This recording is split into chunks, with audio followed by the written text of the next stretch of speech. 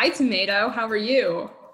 I'm on fire about what we're about to talk about. How are you? I'm okay. As I was saying hello, I thought to myself, it's too bad I always cut this part out of the podcast. And then you said, I'm on fire. And I was like, oh, I guess we could leave that in. So we'll see what happens. It all depends what mood I'm in when I sit down. This is going to be a long podcast, I think. I think we're going to be here for a while.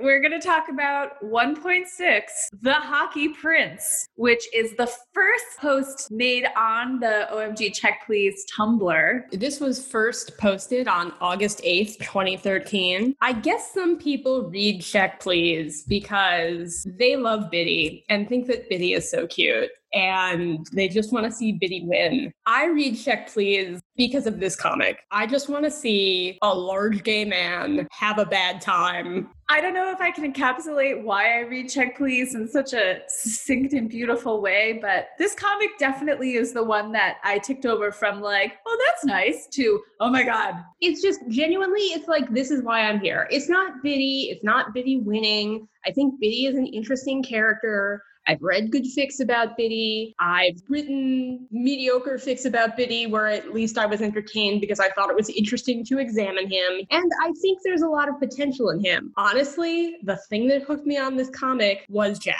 It's this shit about Jack Zimmerman. I am a sucker for this particular story. That was the thing that kept me here. For me as well. I think Jack and the interaction between Biddy and Jack as it develops, because they're such different characters and they're both dealing with past hinted at but not exactly explained failures in different ways. But the way that Biddy responds to his life is it's interesting, it's fun, but it doesn't really hit me personally in the face the way that Jack Zimmerman just hits me in the face.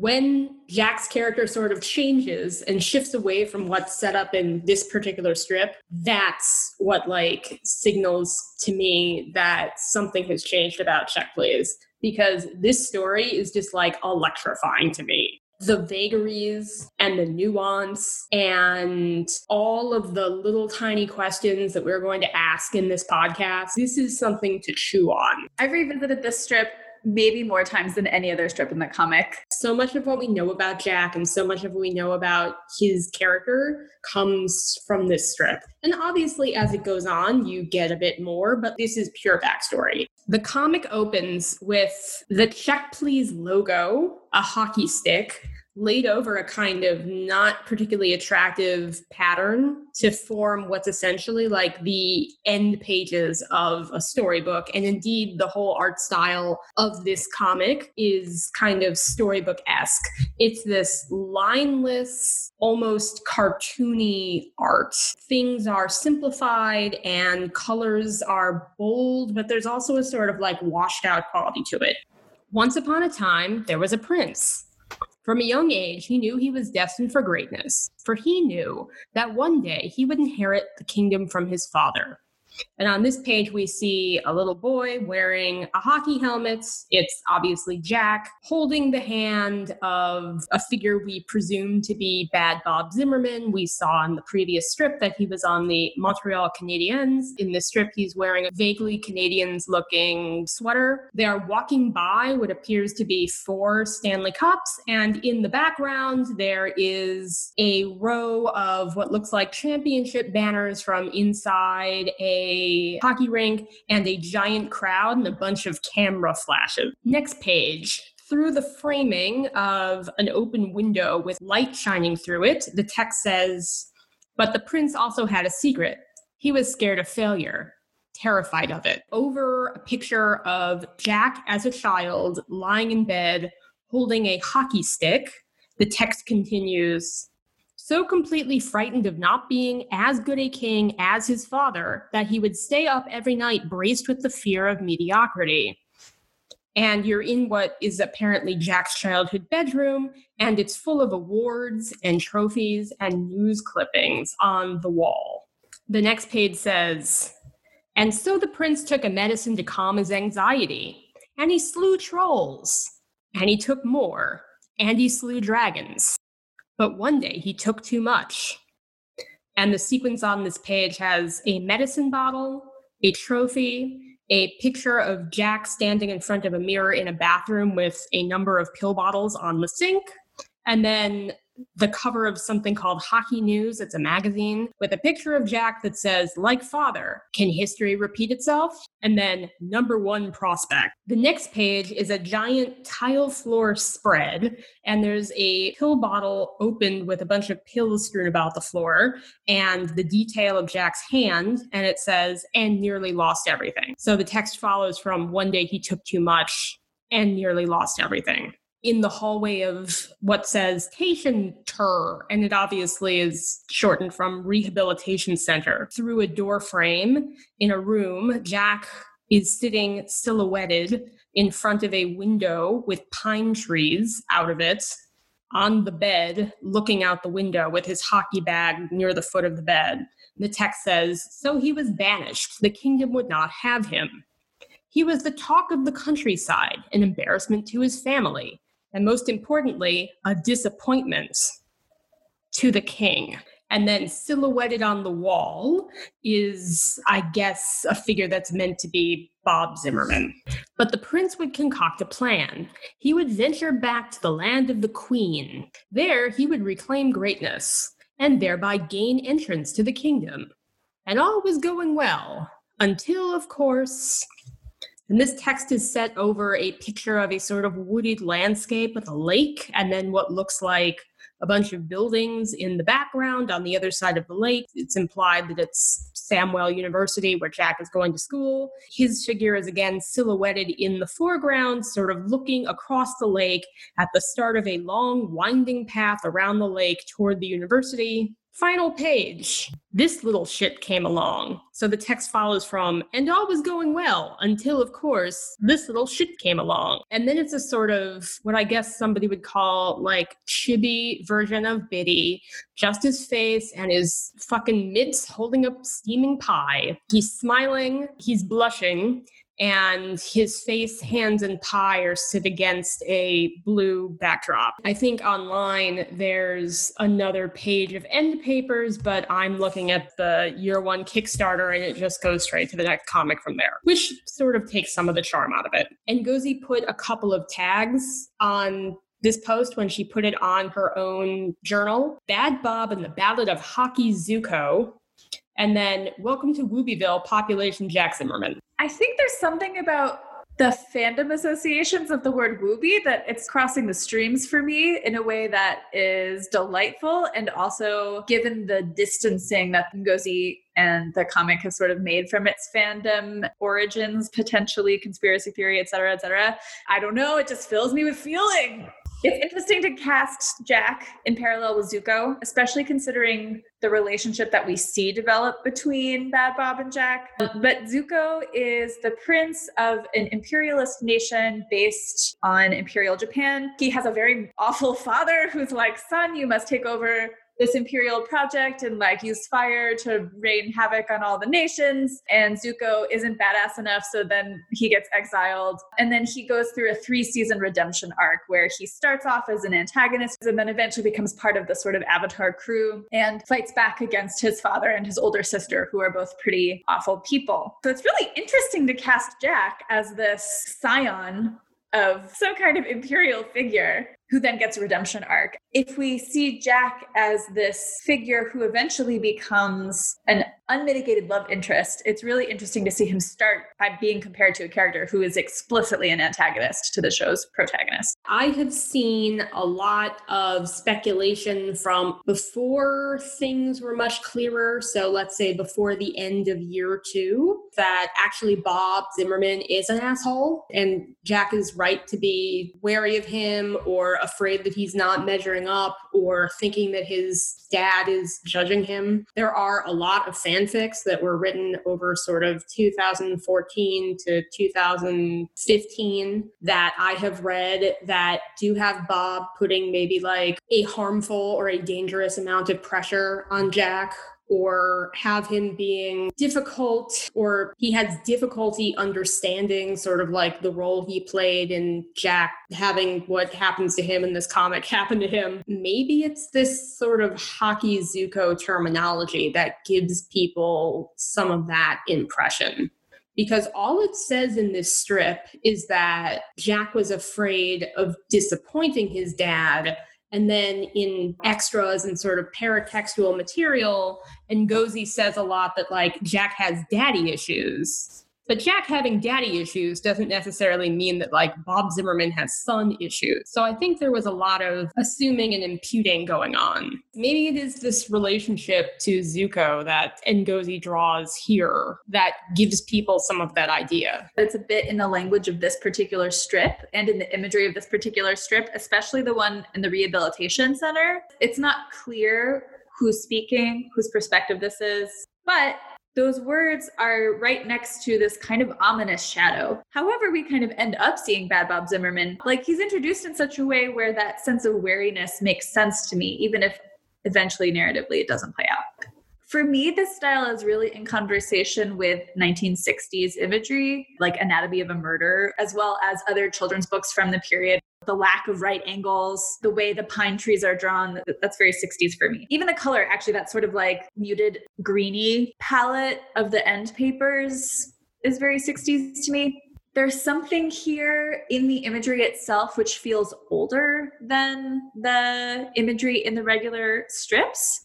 And I don't know whether it's just because it's talking about a character's backstory or because it's reaching into older narratives about, I don't know, masculinity, fathers and sons, sports. There's something happening in the style here that for me is reaching into the past. I do think you're onto something about it being an archaizing style, but the thing that comes to mind for me here are the conceptual illustrations of Mary Blair, who was a concept artist for Disney. Her sketches and illustrations created the visual look for things like Cinderella and Alice in Wonderland. And she has a very distinctive style where things are kind of color blocky and they're a little bit like pastel meets neon. What came to mind for me was the openings to a lot of the pre-Disney Renaissance films like Cinderella, like Sleeping Beauty, that are very storybook looking, and then you shift into a more caricature, cartoonish art in the actual film. We are talking about a prince here. I'm really interested by this characterization of Jack as a prince, particularly in comparison to this little shit portrayed first and foremost here, not as a hockey player, not as part of this like hockey legacy, but as a baker. That's a really interesting power dynamic. And I don't know exactly what to do with it, especially because we are introduced to Bad Bob in this like relatively mythologizing way in the previous strip, where he's compared to Lucille Ball and Beyonce, you know, the two best women that America ever produced. And then we get to this strip where he is not only this famous hockey player, but is the king, capital K, right? And we have Jack as his hockey scion, as this future of hockey #1 prospect. And I'm like really interested in the way that this little shit punctures that image, that mythology, but also plays into it. If you want to read it like this, then what you've got is somebody who has basically titles and lands and power and resources, and somebody who is effectively a servant from a different class. We talked a lot in the episode that posted today about chirping, about the idea of romance. And we didn't actually talk about what is romance. I don't mean to turn this into like a medieval literature course, but what is a romance? I mean, it's basically something that's impossible. 100% unrealistic to the point of hyper-realism, because it's not going to happen. And part of the convention of a romance in like a medieval literature sense is that you have to understand that when you read the text. So a lot of these stories are predicated on this like subversion of class that would never happen in the real world. I think you can see that when you follow the tropes of romance into melodrama in the like 18th century and then further into what we would begin to understand as modern romance in the 19th century and then certainly by the 20th century. The rules of romance erase actual distinctions, which are, if not inescapable, then extremely difficult to escape in the real world, in favor of emotion. And definitely by the time you get to like Harlequin romance, that's all about feeling, and your pirate Viking, like vampire lord. It doesn't matter whether Vikings and vampires never coexisted, because like here they are and they're in love with you. Hooray. Yeah, that pirates and vampires never coexisted implies that they never coexisted because like vampires were from 2 centuries earlier.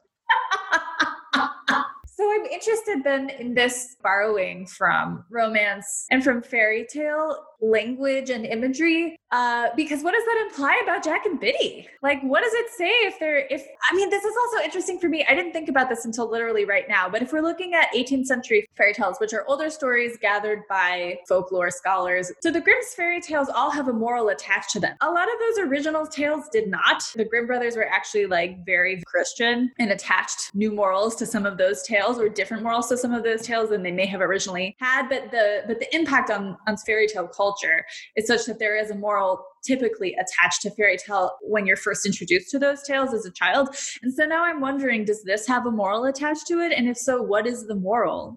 Does Check Please have a moral attached to it? Was this actually foreshadowed the whole time and I was a fool for thinking it was something else? If you're looking at just this one strip, it's very difficult. Okay, I think it's very obvious to say like, oh, it's a fairy tale. We're talking about like the king and the queen and the prince. Oh, it's telling a pretty gruesome story in something that we associate with a childlike paradigm for either juxtaposition or to sort of soften the blow of the hard truth. What I think is difficult to tell without looking ahead to the rest of the comic is whether or not this strip is supposed to be read straight or if it's supposed to be read as a subversion. I don't know if it's fair to put the onus on 1.6 The Hockey Prince to be a decoder ring for the entire comic. However, in some ways, this is a point at which you're forced to ask yourself, so is this strip basically like rehabilitating the horrifying event in the context of a romance? Or is it subverting the romance through the inclusion of a horrifying event? And I think it's probably completely impossible to know. My conspiracy theory as like a Check Please fandom edgelord who is stuck in the house with nothing else to do but think about Check Please is that it was originally a subversion and at a certain point the author just went, fuck it. But I don't know that we can ever say this for sure. And the rest of the comic, like the next 3.5 years of it, is so vague and so like herky-jerky in its weird scattershot, moralizing, undercut by fuck it, that I really don't know that it's possible to say. But I feel like maybe through having this conversation, I can kind of come to understand why you get 2 different audiences for the comic. You get people who are like, oh, it's a subversion. I came here to wallow in misery and basically watch, large gay men collapsing on the bathroom floor. And then you also get people who are like, oh, I came here to watch 2 boys falling in love. And one of them will be the king and one of them will be the baking king. And that'll be fine. The fact that you can read Check Please 2 ways at once, I think the end does not bear that out. And that's part of why the end frustrates me. But until a certain point, you can do a surface level reading in which you accept that the tropes that the characters are in conversation with are being played in a straight-faced way. Romance tropes that are being gestured towards, in other words. For that surface level reading, you don't just take the text on the page. For me, in order to get that sort of surface level reading of the romance tropes, you take what's on the page as a gesture towards a whole legacy of narrative. And you fill in a lot of the narrative gaps with expectations that come from other pieces of media which you're familiar with. A lot of characterization or narrative work is being done not so much by the comic itself, but by the genres in which it's operating, which is why I think I'm so obsessed with what genre it is. But there's another way to read it where you don't necessarily allow these characters to point towards other tropes. I don't know, big guy loves small guy. Like, I don't know, that's like a very basic trope, but you know what I mean?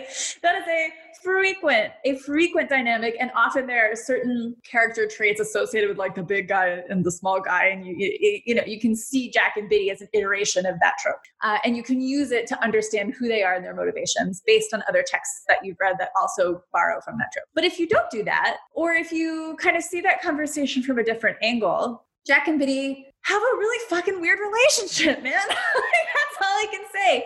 And I think that that's showcased in this particular storybook when you look at this juxtaposition between like redeemed hockey prince, or attempting to redeem himself hockey prince in the land of hockey, and like little Baker. When you don't put that in conversation with these romance tropes, what do you get? You get this really weird class distinction. You get this really weird series of attributes, not only in this comic strip, but also the ones previous and the ones following. If you don't see Jack as attached to the narrative of Hockey Zuko, who is Jack? Like, we know Zuko gets redeemed through his behavior because that TV show spends 3 years being like, look, he's learning how to be a better person. If you don't put him in conversation with Hockey Zuko and you just look at Jack on the page, does he redeem himself? What does it mean to go from sort of antagonistic position to a protagonist position, or to the love interest position? And if you're not seeing these characters as touching on these other romance tropes, what actually happens on the page?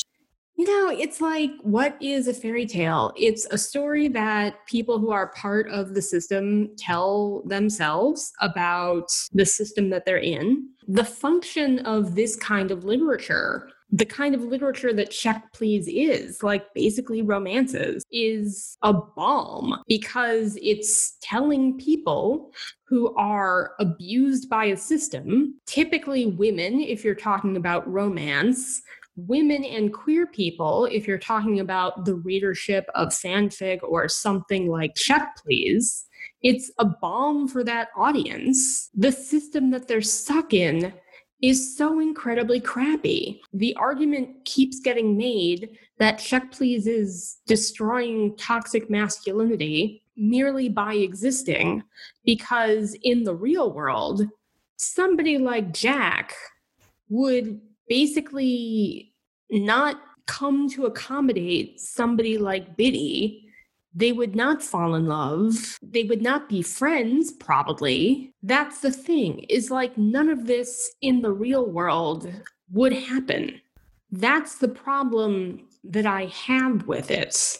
That's the problem that I have with a lot of like happily ever after narratives and stories about things going right.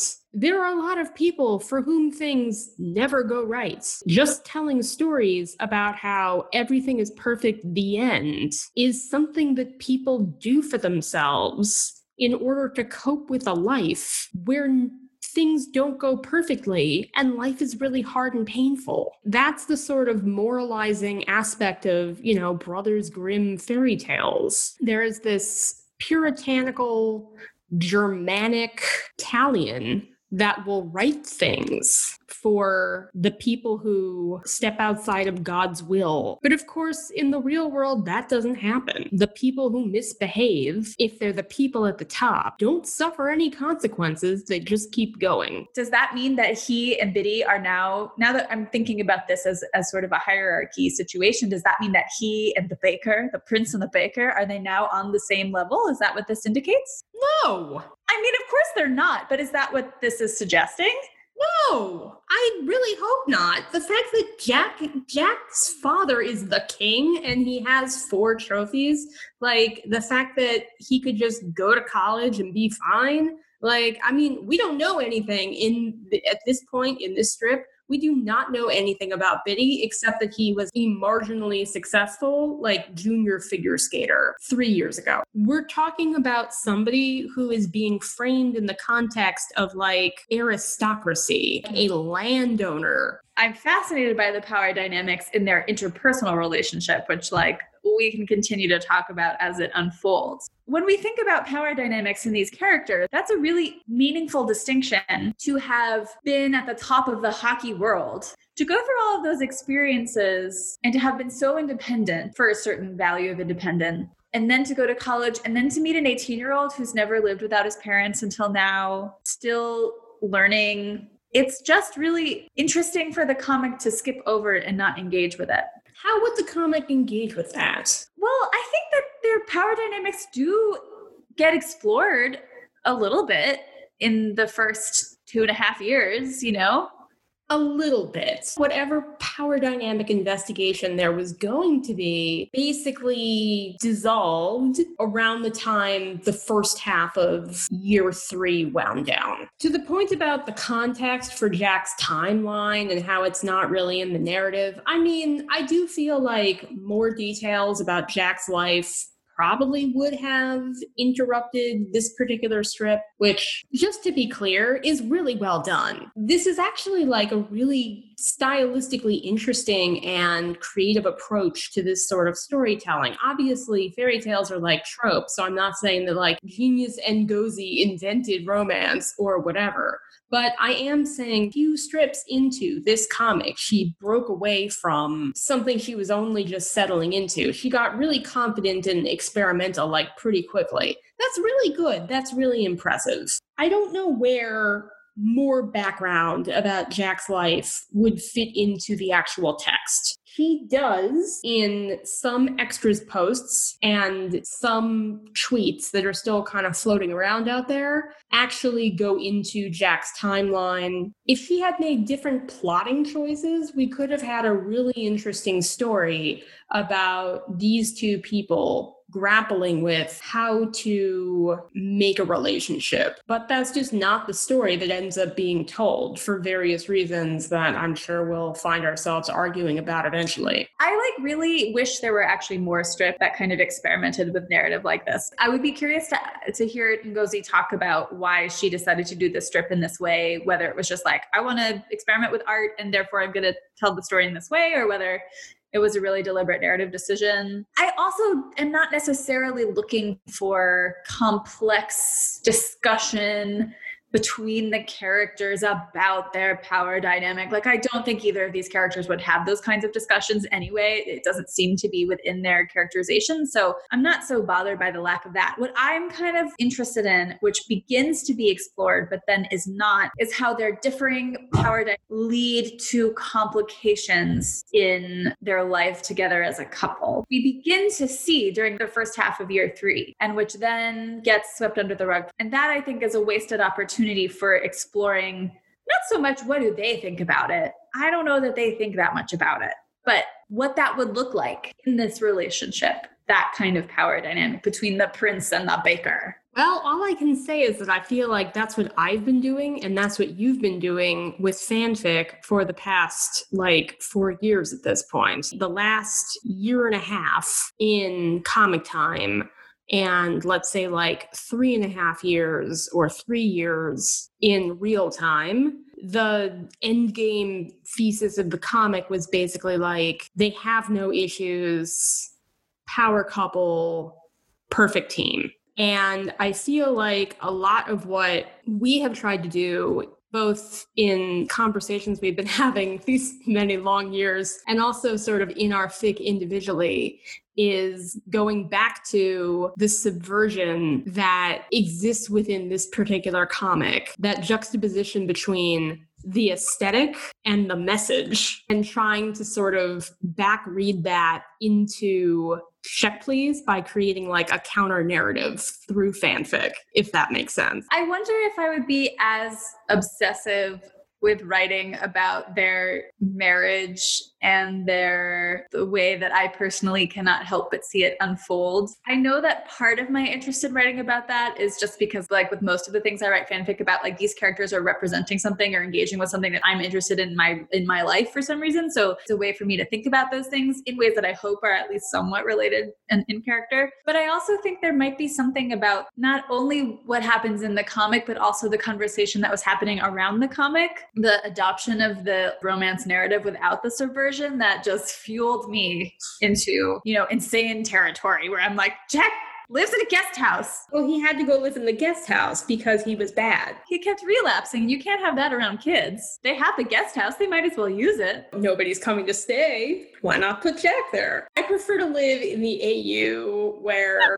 Kent Parson is a Long John Silver spokesperson. I'm sorry, I forgot. I don't know who that character is. We're only on the Hockey Prince. Maybe Kent Parson is still Long John Silver. No, I don't care to hear his name. I don't know if this is going to end up in the podcast. Like, truly, I don't. We've been doing this for an hour and we have like 3.5 pages of outline left.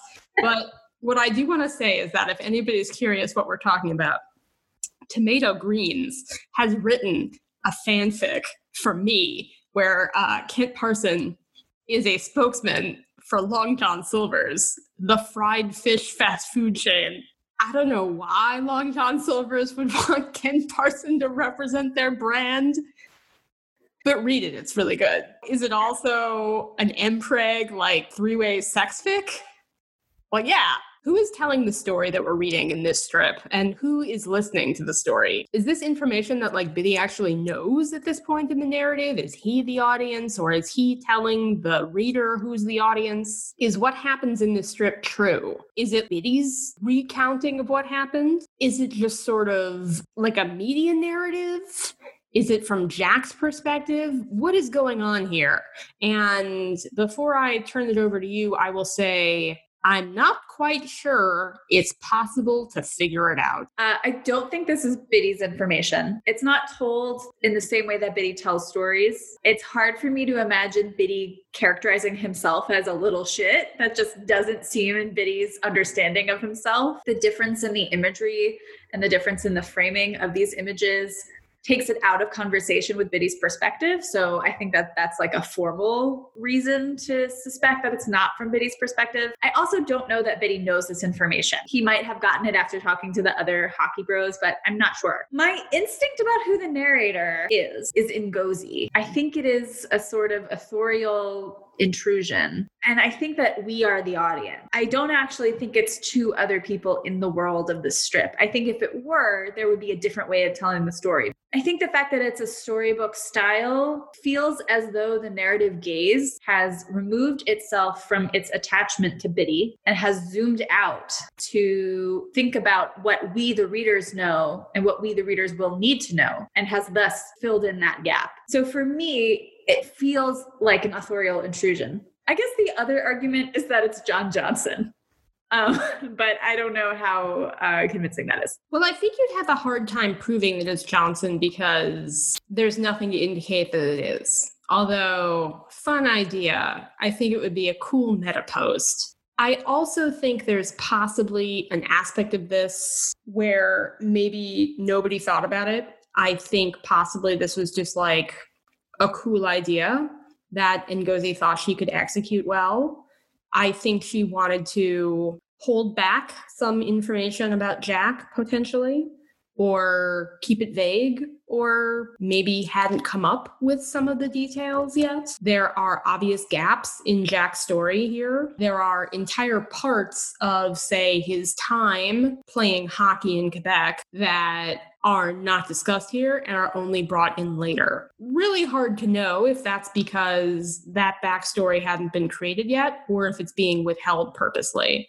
There is a really interesting juxtaposition between the text and the image. If you looked at just the image, you'd probably get like 70% of the story. And if you looked at just the text, you'd maybe get like 40 or 50. Part of what makes this such a good installment is the way in which text and narrative play off each other. The page with the spilled pills on the floor and Jack's hand just off screen. The text only says, "and nearly lost everything." So it's like, if you separated out the image from the text wouldn't necessarily mean what it means when it's put against this particular image. I think that's really smart, but I think it plays into your theory that the authorial voice is the author in this case, because it's so intentional I have seen some arguments that this is what Beatty finds out. Like he's Googling and he learns this story. I don't know that there's any evidence about whether or not he ever learns any of this information, or at least whether or not he learns it at this point. It's possible to read the comic as if he does not know this. It's possible to read the comic as if he does. I think it would maybe change your interpretation of Biddy and of Biddy and Jack's relationship, but it wouldn't actually change like the plot of the comic. The perspectives I've heard are mostly that this is a story that's either being told to Biddy or that Biddy is finding out. But I genuinely think that like that's not true.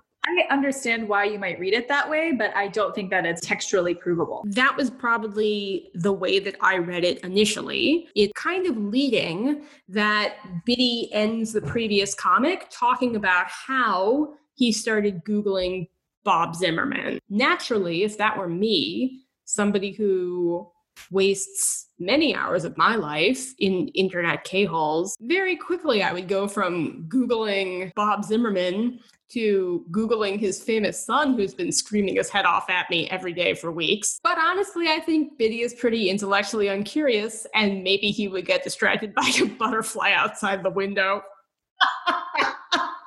Although, he doesn't feel as lacking curiosity now as he does later. So maybe this is before college drains all his intellect out of his ears. I don't know. I'm pretty sure the person who's definitely not telling this story is Jack.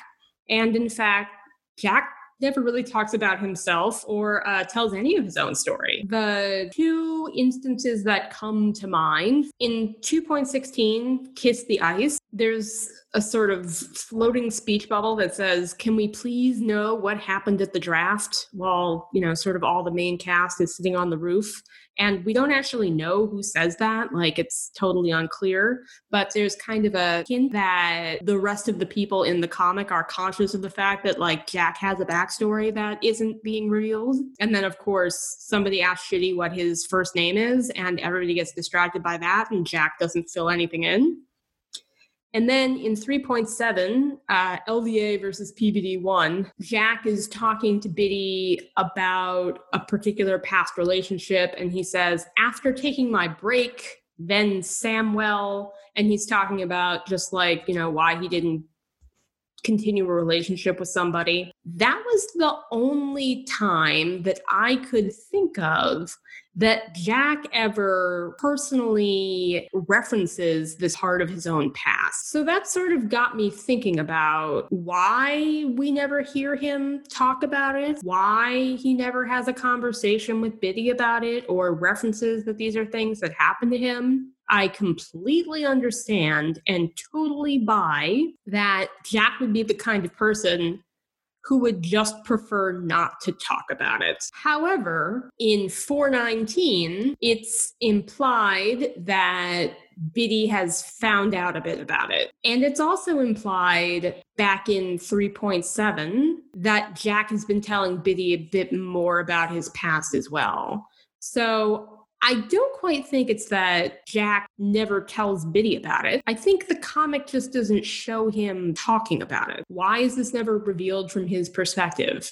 Is it that it would be too easy? Is it that it would be too hard to write Jack talking about something difficult? Like, why does this comic only ever talk about Jack around Jack? Jack never talks about Jack. Because it's through the framework of Biddy's narrative. And because supposedly most of these strips are framed by his vlog, I can see where it wouldn't automatically, naturally seem to come up.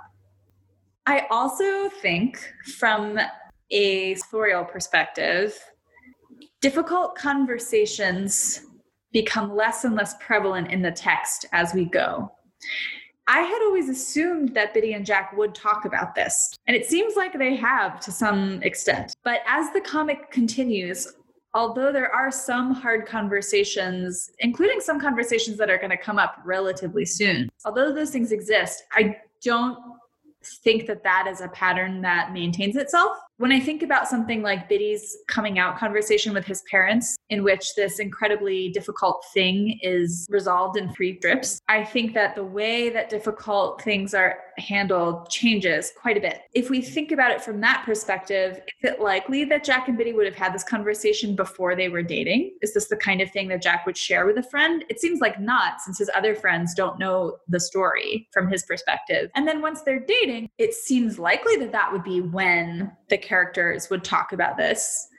But that was around the time that the strips started shifting in terms of the way that intimacy was engaged with and examined. I also buy that Jack just wouldn't want to talk about it as a character. Doesn't seem like someone who's particularly good at talking about things in general. But I think it's not a good writing decision personally to have something this important teased and referenced and told to the audience, but not to see its consequences ripple in a relationship. I think that that is like a strange at best writing choice. I spent my 4 years as a fan of this comic anticipating this backstory.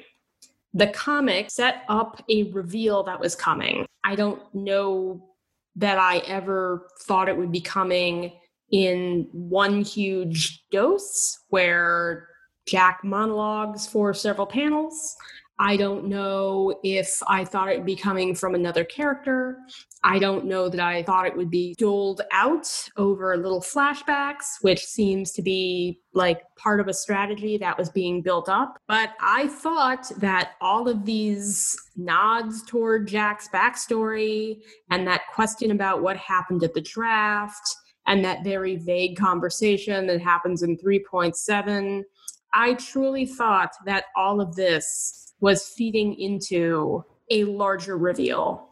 And the fact that it never happened feels like a denial of some kind of catharsis that I was waiting for, and possibly to get it like from Jack.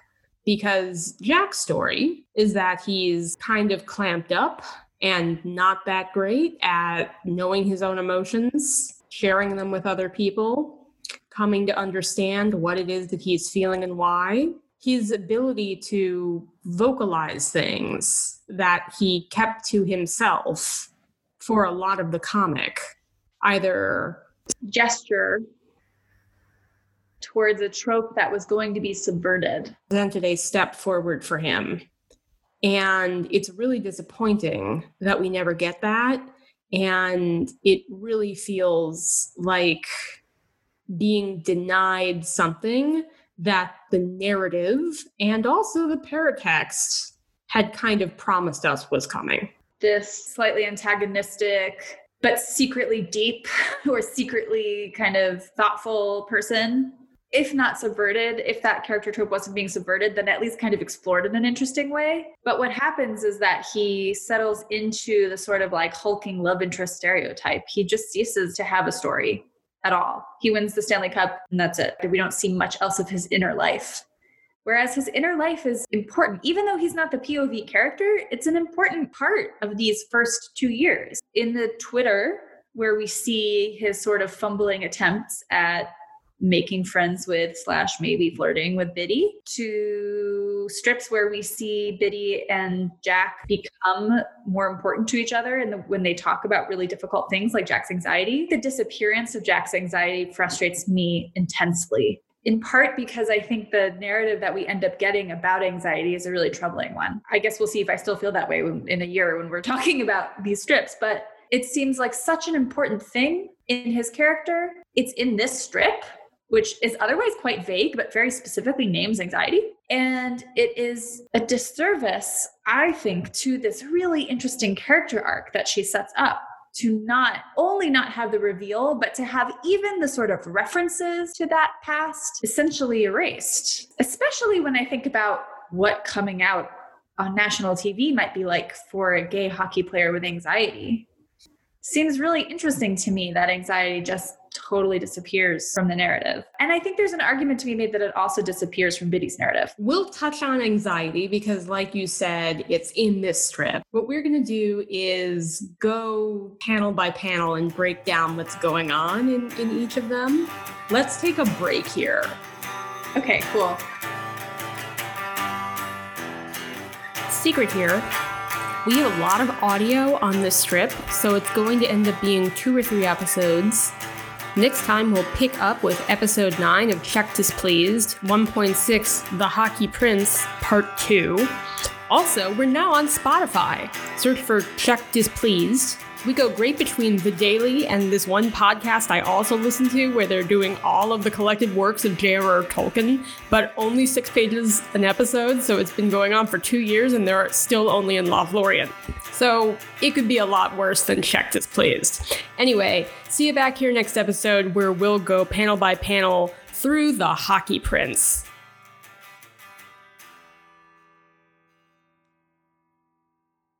Bottom Jack forever.